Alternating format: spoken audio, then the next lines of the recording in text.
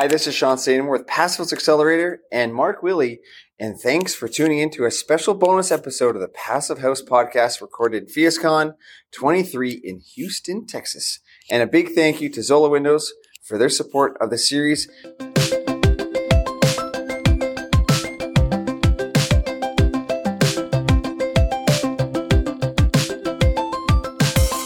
And we're lucky to have the final keynote speaker that closed down the conference, Mr. Joe Lstiburek.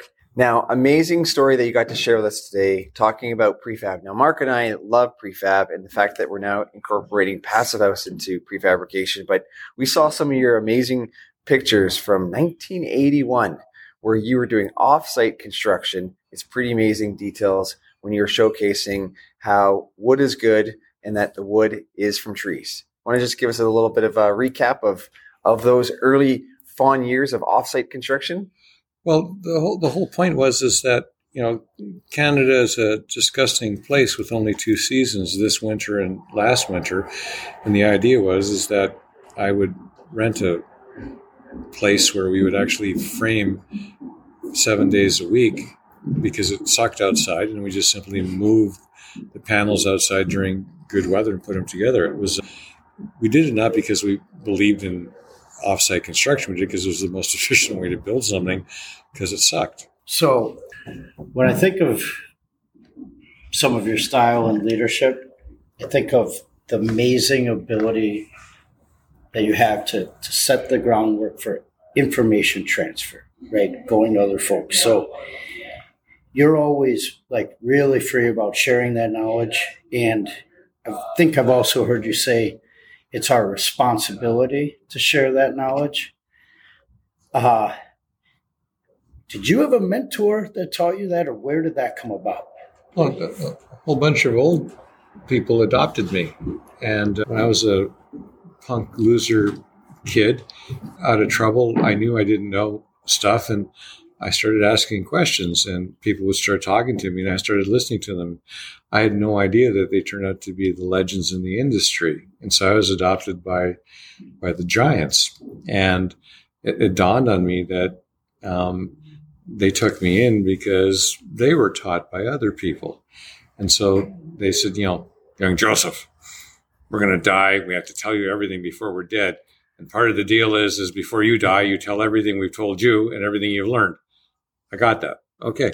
So I view it as a responsibility that our generation needs to explain and tell the lessons that we learned to the next generation and each generation after that. That's part of the deal. None of this is supposed to be a secret. Yeah. And I was fortunate enough that when I was young, I knew I wasn't that smart, and I looked for people that were smarter than me. And I found people that were smarter than me and invested time in me. And now it's my turn. No, that's amazing. I think I've learned a phrase from you via other people. They talk about being a curator of information. And I think you started that many years ago. And I love that line because, again, it really resonates with your message of having to carry things on. I want to ask you what you feel the difference is between the building science culture of today compared to when you started and when Building Science Corp began. Well, what's changed is that we've done more stupid stuff. And no, really. And Thank you. And no, look, we're not a proactive bunch. We're a reactive bunch. Things become intolerably bad, and then we change. And what building science wasn't a big deal because not everything sucked. Now things have gotten real bad, and we've had to intervene and understand. I think I said that one of my favorite quotes about America comes from Winston Churchill, who said Americans can always be counted upon to do the right thing after all of the alternatives have been exhausted. Well, that's what's happening in building physics, building science. We're now fixing things because so many things have gone bad. I never get a call saying, Joe, things are going great. Let's have a beer. I don't get that call. My call is, it's the end of the world. The vampires are here. Well, calm down. Take a Valium. Tell me, your story. So again, we get to be here today to kind of finish off the event. We get inspiration from your message today about wood is good. Both Mark and I, again, we are kind of wood. We got brought up on wood, so we do share the path that wood is a great solution. What are other areas that you find inspiration in your career? Because I mean, you've been an inspiration for a lot of people for many years. What are things that you're looking forward to either researching or looking for or explaining or telling another story that, recently you've kind of picked up and you want to, share more of a story? Well, one of the great phrases is build tight, ventilate right. This is not a Canadian phrase. Canadians stole it from the Swedish guy, but the point is we build an enclosure extremely well. We don't really know how best to ventilate. And so we tend to overventilate the building simply because we're nervous. The technology revolution that's occurring is we're going to be able to actually measure contaminants accurately. So the idea is we will ventilate according to need. I mean, and up to now, you have to have a gas chromatograph and $30,000-$40,000 worth of stuff. You can now, what's happening is the next generation of sensors will be less than $1,000. I mean, that sounds like a lot, but it's chump change. We'll be able to measure the contaminants in the space and then dilute those contaminants based on what we're measuring.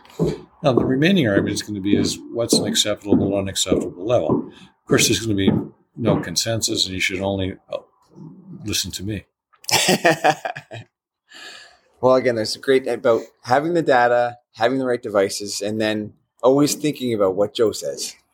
Well, the other point is that remember when we had thermostat police, where we would basically take away the control of the thermostat from the person? What a stupid concept. Well, a lot of the indoor air quality people say, well, we need to. People are too stupid to figure out, what to ventilate at. And I'm going to say, screw that. I want to give control of the ventilation stat to people. People are not stupid, and they should control the ventilation rate. I don't want a bunch of, silly-ass committee people that are trying to pimp and push, a product or a technology. So build your building, provide a ventilation system, provide the ability to measure things, and then give control of the system to the occupant. So some of the things you've done that we all appreciate is, again, that mentorship. So I'd love to know, where did the idea of having the summer camp and being able to think about, there's a lot of my mentors have been there and have visited, had conversations. And I think of the legacy of just that collaboration before collaboration was even a word. It was just about bringing the tribe together and being able to connect with people. Where did you conceive that idea? And then how did it just become the thing you did every summer? And that's what you guys did. I was doing work, I was successful, and I got employees. And the idea is, I want to teach employees. And so the idea is, we need to send them to a conference or a good conference or two to basically learn from good people. And I realized, conferences actually kind of suck because, a speaker is only allowed maybe 20 minutes. Totally. And that isn't enough time. And they're not actually allowed to tell you what product or material they're actually dealing with. So, to find out that, sample A and sample B and sample C you have to, get them in a bar and have a drink. Yeah. So I figured out, I said, to send two of our new employees to a real conference and whatever is going to cost probably $6,000 or $7,000. And I figured, what could I do for $6,000 or $7,000? So I called up the guy that taught me. I called up, Gus Handegard. I said, Professor, wow. What can you teach us? And can you teach us everything in 2 days? And he says, no, I can teach you everything I think you might be able to learn in 2 days. Wow. And I said, well, what's it going to cost? And he says, it's about $10,000. And I said, great, good deal. Well, I had $7,000 budgeted, and I figured, well, geez, I'm going to have Handegard for 2 or 3 days.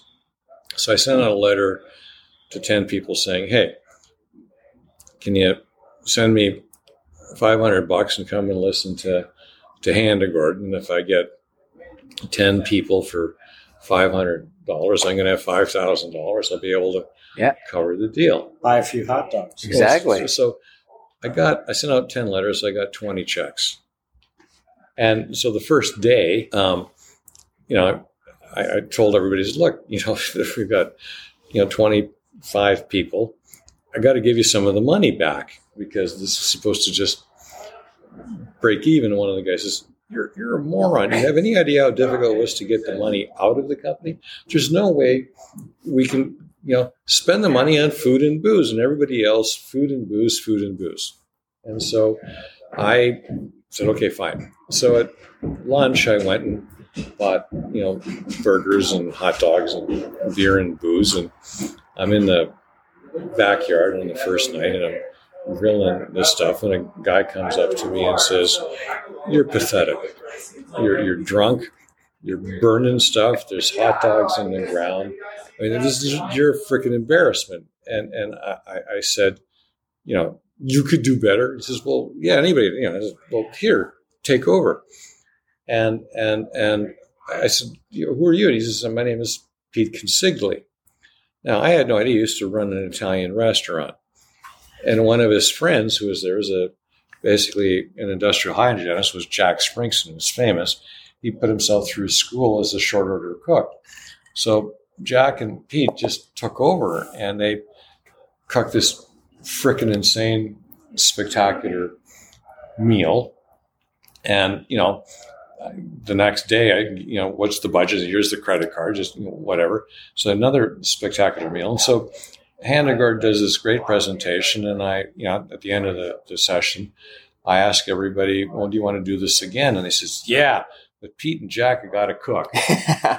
So we sent out 20 invitations the next year, and we got 40 responses.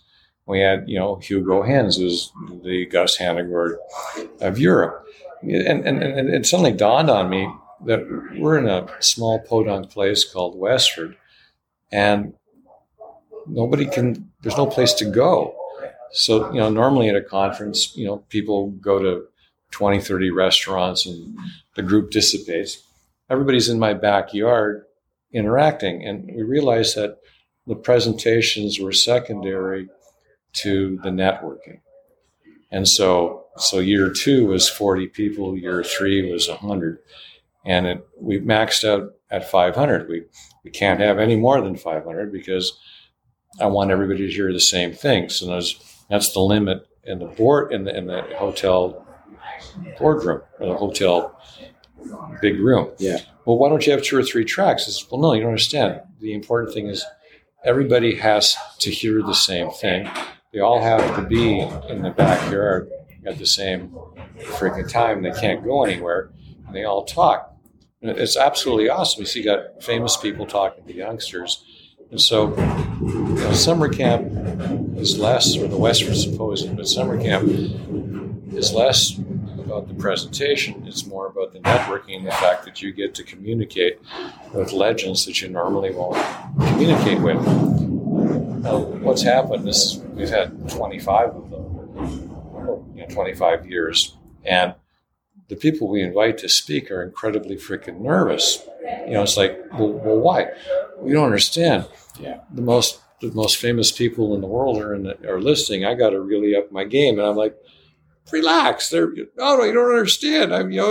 So you don't want to speak? No, I have to speak, but I have to work at this. I'm like, holy, what has really changed? Yeah. So it turned out that it was the way that the old masters get to communicate with the young up and comers, and it's all networking because we're all together. They don't dissipate.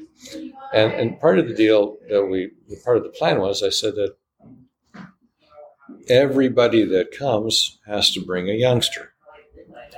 And you're old, you're going to freaking die. Bring a youngster. If you don't bring a youngster, you can't come. And so we have a 20% turnover, mostly because people get old and die. But the idea is that it's important that we bring the young. Yeah. It's a way of passing the baton or the torch. The information from one generation to the next. Joe, great stuff. Well, again, great stories, but also the fact of, I've now heard three of your closing ceremonies, and the fact that you're able to keep it up to date and inspire us all. We're lucky to have people that have been able to, again, do things in times where people were not doing it, and then be able to take it to the next level. Again, first passive house in Illinois. I mean, it's a massive feat, and then be able to carry on the career that has happened with Phius and the growth of it all. And again, next year we're tapping into a new market with collaborating with different people. Well, on that note, we should wrap it up. So that is Mark and Sean kind of wrapping up PhiusCon here on the last day. PhiusCon 23 here in Houston, Texas. A big thank you to Joe for taking time out and, again, being great mentors to us and to our individuals. And, of course, to Zola Windows for the support of these series. I hope you enjoyed all of the bonus episodes that have gone on here in Houston, and we'll see you at the next event. And to keep enjoying the weekly Passivos podcast so that the accelerator puts out every week. So enjoy, and we'll carry on seeking new knowledge and building things forward.